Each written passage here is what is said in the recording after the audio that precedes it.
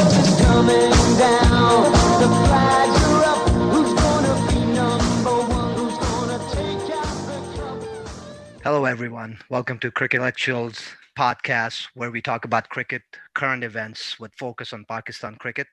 Episode 2. I am Rufan alongside with my co-host Jay. Hi there. So last week we talked about Pakistan and New Zealand and their cancellation of tour last minute, and we don't plan on dwelling on that. If you're interested, please take a listen to episode 1. But this week things got more interesting where England also canceled our tour, surpassing New Zealand in Yeah. ranks on bogus excuses charts. Yeah. Jay, what are your thoughts? They cited mental and physical well-being of their players. They did tie it to the security concerns, but it doesn't sound organic. What are your thoughts on that? So I think Ramiz Raja, the PCB chairman, made a statement. He said they don't feel like that when they come here for PSL. They don't have that mental well-being issue, those mental health issues when they come down here for PSL because they make more money. So I think that's kind of like how I feel. We also called it last week when we spoke during our first episode. We did say that this is likely the outcome, Right. that England was going to follow, and that's exactly what happened. And it was easy to predict because once again, when the Western Bloc comes together in cricket, they follow each other's leads, and cricket does have a problem and a clear double standard. And any team that is not a team of one of the four Western white dominated countries, they always have to put up with, these special requests or these kinds of cancellations.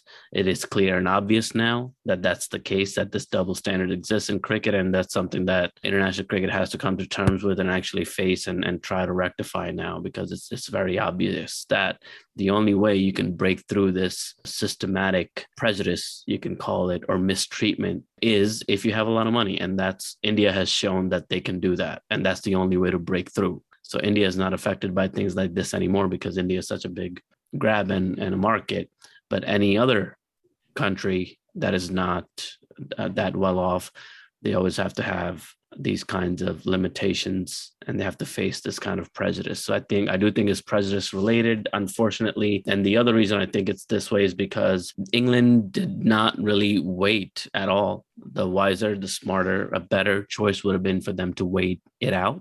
Their series was still a whiles from the New Zealand series. They should have given it a little bit more time. If they really were serious, if they really did care, and if they really were genuine, then they would have started the conversation with the Pakistani authorities early, and they would have waited to see if they are the same security agency, the Five Eyes, they call them, if they change their rating or provide an explanation of whatever threat they perceived that they gave New Zealand.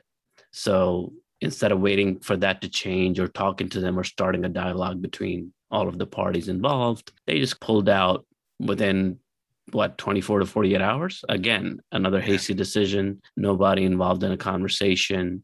And the last piece of evidence that once again shows me that there's a lot of prejudice involved in the ranks of international cricket is because this is the same England team that was on the brink of losing money when they were canceling tournaments due to COVID, when COVID was rampant in the UK, and they phoned Pakistan and asked them to come and play. And Pakistan, like always, basically, yes, sir, them, and came and played and saved them the money they were going to lose because of the canceled games. So that wasn't a threat that I guess they were worried about. They had Pakistan come over and begged them to come over. Pakistan helped them out and came through, as they always do. But now when it's Pakistan's turn, they didn't want to give them a couple of weeks time to really consider all of the options. So really disappointing, but I'll just wrap up by saying that the evidence is pretty much all there now to know what's really going on in world cricket. There's prejudice, and we really got to figure out how to move forward together and actually address it.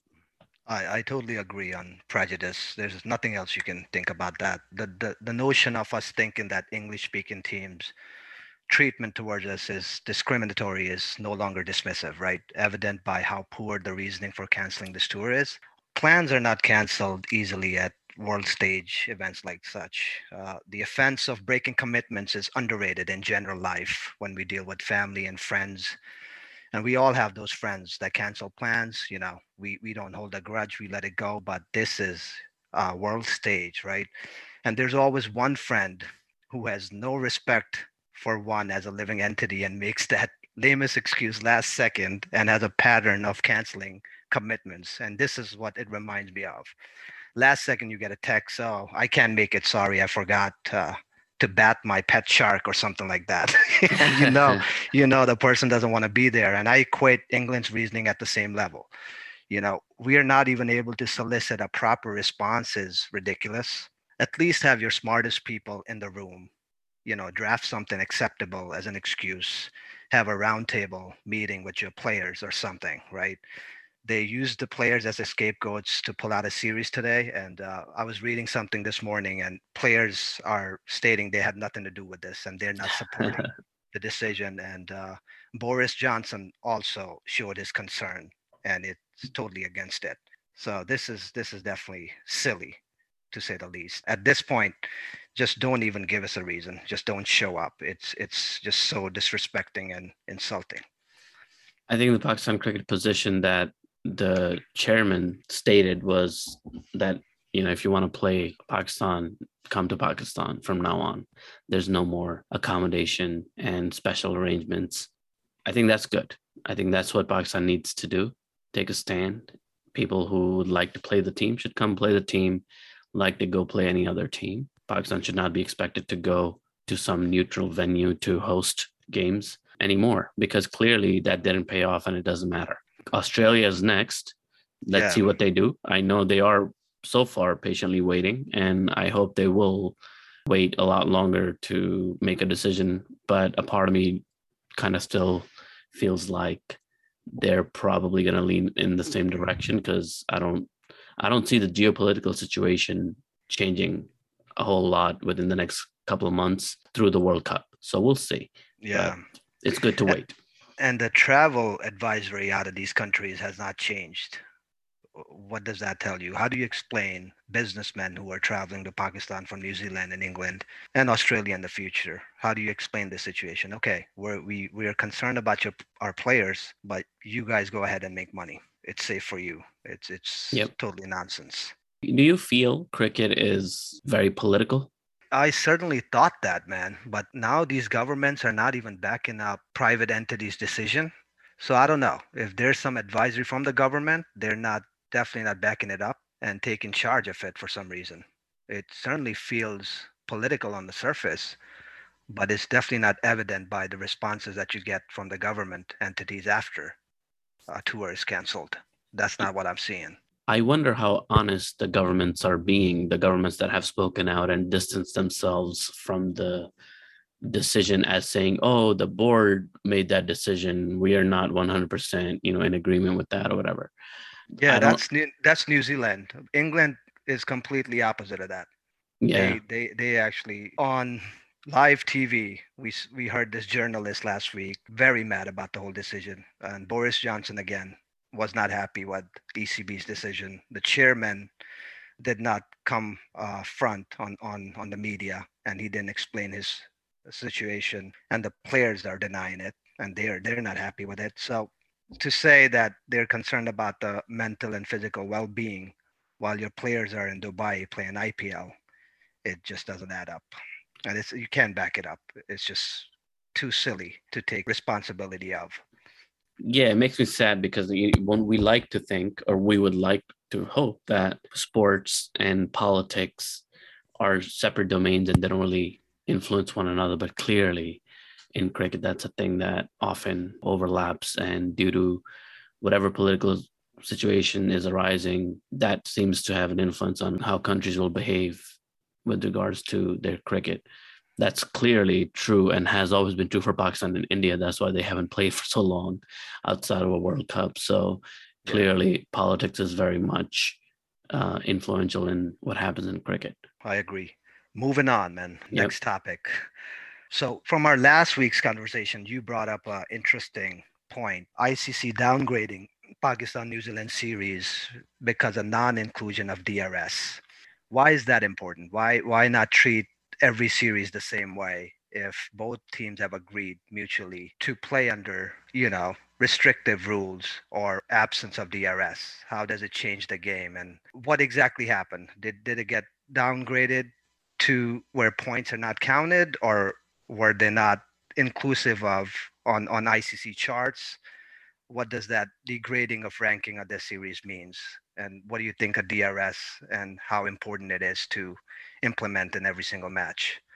As far as the ranking and points is concerned, I think my understanding is both are not counted toward the international rankings and ratings. Is it like an exhibition match, or that doesn't count just for fun, entertainment? Is that what it is? To me, it feels that way. They didn't call it an exhibition game because I think the exhibition game still has other connotations to it. There's other differentiating factors for an exhibition game. Yeah. I think there's like certain things that they don't have to really have in order to have an exhibition game. This was still a full tournament, but because it didn't meet the standards, basically. Yeah. What happened with Pakistan New Zealand series, the reason why they didn't have DRS is I did a little bit of research and learned that the technology for DRS, which is I think a set of 4 to 5 really, really powerful cameras that can shoot up to 240 frames per second, that allows them to really view and review the footage in ultra slow motion. That equipment is not very easily available. It's very sophisticated. It comes with these fancy cameras and it comes with like workstations and whatnot they have to have on the premises. And that involves signing up in advance and reserving the systems. And apparently somebody dropped the ball in Pakistan because the host side has to make the reservation and they never reserved it in time. So there wasn't anything available that could be brought to Pakistan to put in the match. I kind of looked that up too, and that was certainly the case. Somebody dropped the ball and didn't reserve, and it has happened to one of our series in the past too, where we didn't reserve the grounds in Dubai and ended up playing in Zimbabwe or something in past years. Regarding this DRS situation, they were still able to get their hands on the technology, but the people who operate the technology weren't available as well. And they also abide by the same regulation. So if New Zealand pulled out their team, they would have pulled out. If they were from New Zealand or English ECB cricket or Australian private company, they would have probably bailed out the same day as well. So it's like a double-edged sword. We want to have it, but we can't have it because the operators are not available. And I also just looked it up. What happened with this bilateral series? This series did not count towards the World Championship qualification, right, which is the next World Cup. So if doesn't matter who won this series, they would not advance in ranking on the World Championship, which is double standard because we've seen matches where the pitches weren't up to the standard and then matches still went on, and ICC didn't really penalize anybody for not having the standard of pitches that we're looking for. It often happens in Sri Lanka and Bangladesh, and it's just all tricky, man. Every time it comes to Pakistan, there's always something that's not there or is not standard. So it's going back to treating third world countries differently when it comes to cricket or any other sport. It's just very insulting and disturbing at the same time. Yeah, correct me if I'm wrong, but I think part of your question was also saying or asking whether this should happen, whether we really need DRS. Is that what you also meant to ask? That is correct. Yeah, we've had cricket without this before. So to me, no, obviously. We don't really have to have it. Like, it's like a fancy thing. It's a nice thing to have, obviously. But if we don't have it, cricket can still go on. Cricket had gone on before DRS was introduced. Just using regular replays. We've had that for a while. So I don't see why this is so crucial. But I do understand that if they set a standard, it's almost like, the rule of the game in a way, right? So if it's a day and night match, the lights have to be there. And if the lights are not there on the ground, then they're not going to allow the game to go on. So I do understand that certain baseline standards have to be met in order for an international game to go on these days. And secondly, it seems to matter a lot now, because if you have DRS functionality available in your game, I feel you do have both sides have a bit of an advantage because you can review your decisions and you might not get them wrong, which I'm sure we'll get to that part of the conversation too, but it is less likely that you'll get, wrongfully called out, etc., if there's DRS available. So it does affect decisions and team performances overall. So I do feel that is an important thing. If this is part of the standards now, it should be there. I just wish there was a better system so that in general, for everybody, this technology was more easily available. Yeah, I think that's what it was to make it standard and uniformity of the game, right? So, like you said, not having floodlights, they have to bend rules to enforce these standard measures now. We've been seeing Yeah. DRS for a while, since the first kind of it was back in 1992, right? And it just got advanced and it should be celebrated. There was time where we didn't even have cameras or any type of replays. We've been watching cricket for a while, right? We've seen where there were a whole frame missing when they were playing the replay for the Exactly. run out, and we don't Exactly. have that anymore. And it should definitely be celebrated, and it is just appropriate where they apply this, right? It's not like we're using technology to have drones act like fielders or anything like that. Right.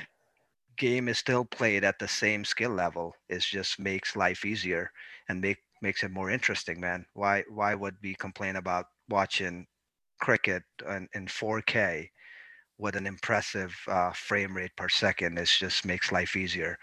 And even before we had the LEDs in the wickets, right, the stumps, we were still missing frames with this ultra high definition cameras. Yeah. And now we know as soon as the light comes on, the bail is dislodged, even if it's not visibly, Yeah. evident. Super cool. Yeah, it's super cool. It definitely works out in everybody's favor, and audience gets to take part in it. So I'm all for it, and I think that's what they're trying to do when they downgrade a series. They just want you to have that and make that a standard going forward. Yeah, it does make me wonder though where we're headed, right? So should umpires continue to be present on the field with DRS in the mix? What are your thoughts on that? Yeah, no, it's tricky. I think to resolve the on-field disputes between players, you definitely need a body there present. Whether we need it on field or as a third umpire, that's questionable. I mean, it would be silly to have somebody run into the boundary in the Yeah. ground from the boundary line every now and then with a whistle. That would be silly. But I think it does add more drama and spice to the game, right? Otherwise, we won't have these review systems, right? Everything would be dependent on technology, even though I feel like umpires do refer everything that they're not sure about. So the real question is, do we need two umpires on the field? And I think we can have one on the side and give the batsman and bowler more space and better visual, and not have one standing by the stumps. Oh, really? That's interesting. So, like, you would prefer having the leg umpire, but not the main umpire on the bowler's end. Right. So I prefer the leg umpire, but I don't want him to do anything.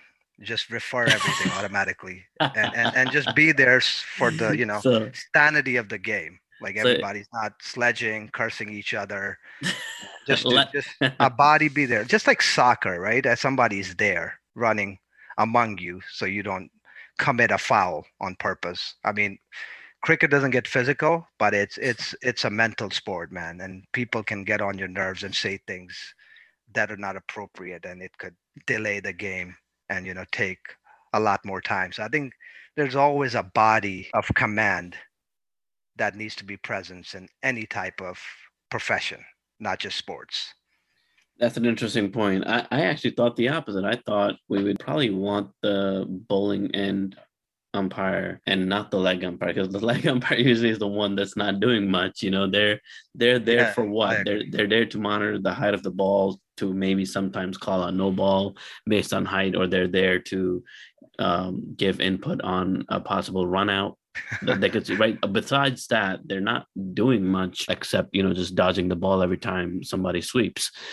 And I think that's about all their role is, just jumping over the ball every time somebody hits the ball. So to me, I think the bowling end umpire is more useful only because, yes, the DRS sees everything, like it captures the stride of the bowler and lets you know whether it's a no ball or not. But I wonder if how fast that is, right? So I think it's still faster to have a person there who can see the no ball and call a no ball than to, for every delivery, somebody having to kind of replay or watch it.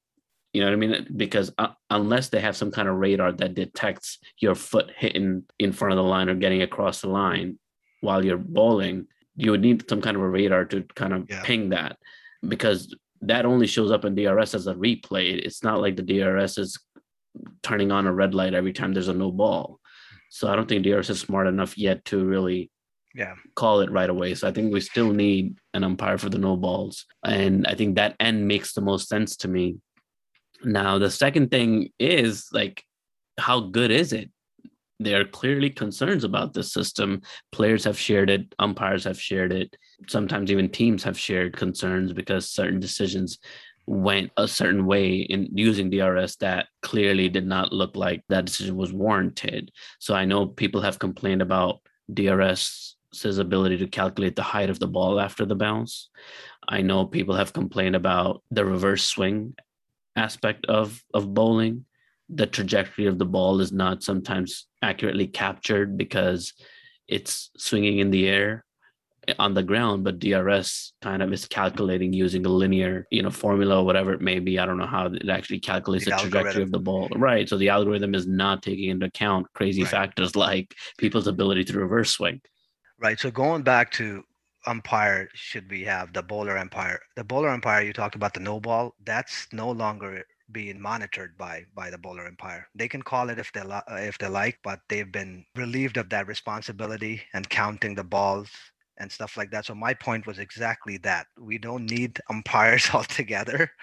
And since the leg umpire doesn't do anything, that's how I equate the one at the bowling end. I think you should just move them on the side because they don't have anything to say really. Because if you remember the Pakistan versus India Champions Trophy final match, when Bumrah bowled a no ball, the umpire didn't call that. So no balls are always reviewed automatically by the third umpire anyway.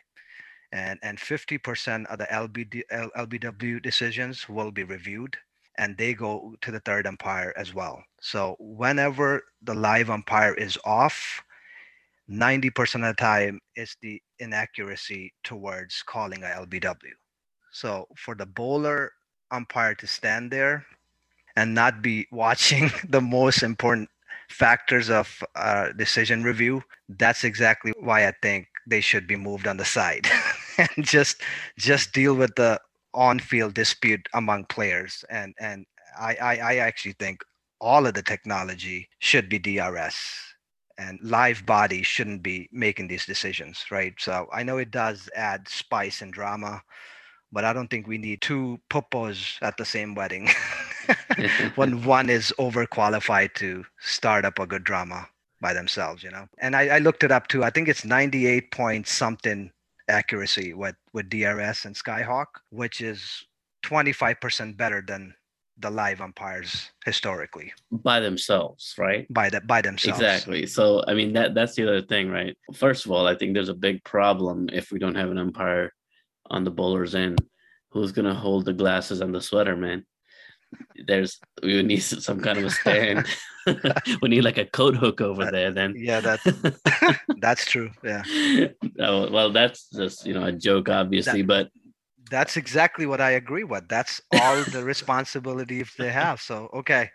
I agree. Yeah, we do need a bowler side umpire just for that. I'll revisit that comment. It's you open my eyes. Yeah. I do feel 98% or whatever accuracy rate sounds really good, but the 2%, there are some decisions that the DRS might be saying one way, or it's leaning toward an out, and it still says that it's umpire's call, right? So even if it's 2% of the time it can get it wrong. And that's why they leave that clause in there that it's umpire's call at the end of the day. I think it takes into account those X factors that are part of the game, the wind, the bounce of the pitch. You have to know the bounce. Every pitch has a different kind of a bounce to it. Every wicket has a different texture. And if the DRS is not yet sophisticated enough to really understand that, Yeah. and it's using different averages of ball height to determine the height of the particular delivery in question, well, Right. we know weird things happen. Sometimes the ball just dips low, whatever one spot on the pitch is like that. Entire teams have been bowled out under 100 because the pitch in one spot was doing something crazy. So to me, I still feel that you Right. need a human there to make the final decision because of even the 2%, because we don't want the 2%. Like if a person is batting at 199 in a test game and they're about to get their double century, you don't want Yeah. that person to fall in the 2%. You know what I mean? It changes the whole game. So So to me, both are equally important, and they're dipping to the right levels. So I think so. okay, and obviously we want these umpires to be still staffed and working, right? And but we do have an interesting factor that there's a third umpire who's 100% dependent on DRS technology, Exactly. and the decision always goes up to him. The only calls they're not making any longer is runouts. They always go to the third umpire. LBW, it really depends if the batsman takes the review or the bowling side. Yeah. So that makes them look worse than what they used to be historically, right? So they must be nervous every time something gets reviewed because it Yeah. definitely counts against their performance.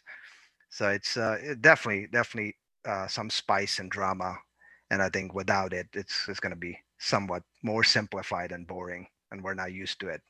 Not just yet. Maybe the next generation will be more dependent on technology and they'll enjoy it more than us. But we still have those old time, taste and historic matches we've seen. We still want some type of human factor involved in the game.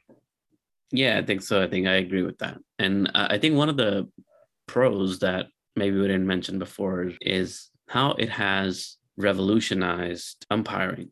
I think it has affected umpiring in a good way. I think it's made umpires better.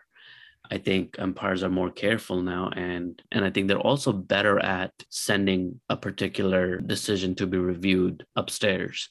Before, people would even give runouts and not even bother checking. They were so confident. Right. And I think that's a problem because human error is a thing. And, every run out, like you were saying, every run out should just automatically go up there.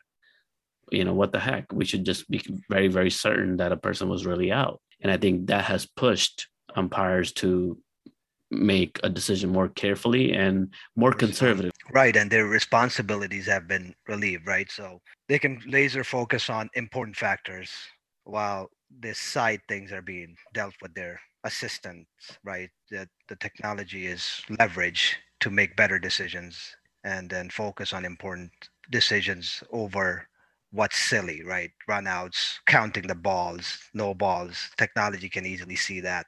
We have ultra HD cameras, so it definitely makes your skill level better, not worse. And it's Right. also taken out, obviously, things like prejudice out of the question, which is huge, man. I mean, I was just remembering the game where Inzamam abandoned the test at Lords, I believe, due to some concern Right. with the umpire.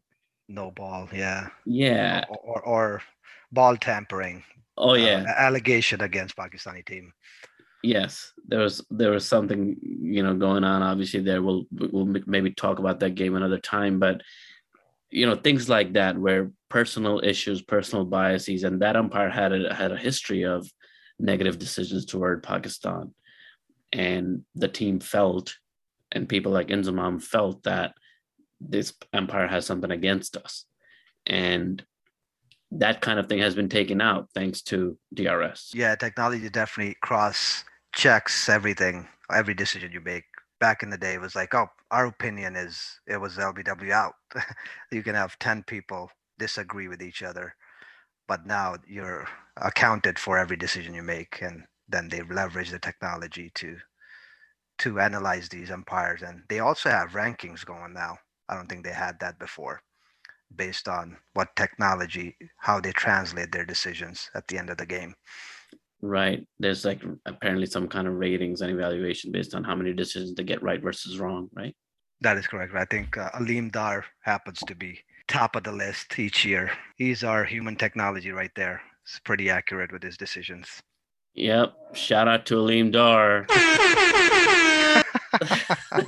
Shout out to Aleem Dar. So everything in cricket is not bad, friends. There are some good things. And on that positive note, let's go ahead and wrap up this week's episode. Thank you for joining us. Please share your feedback and thoughts and questions. What do you want us to talk about in the comments, and share the podcast with friends and family. And we'll see you guys next time. Have a good one.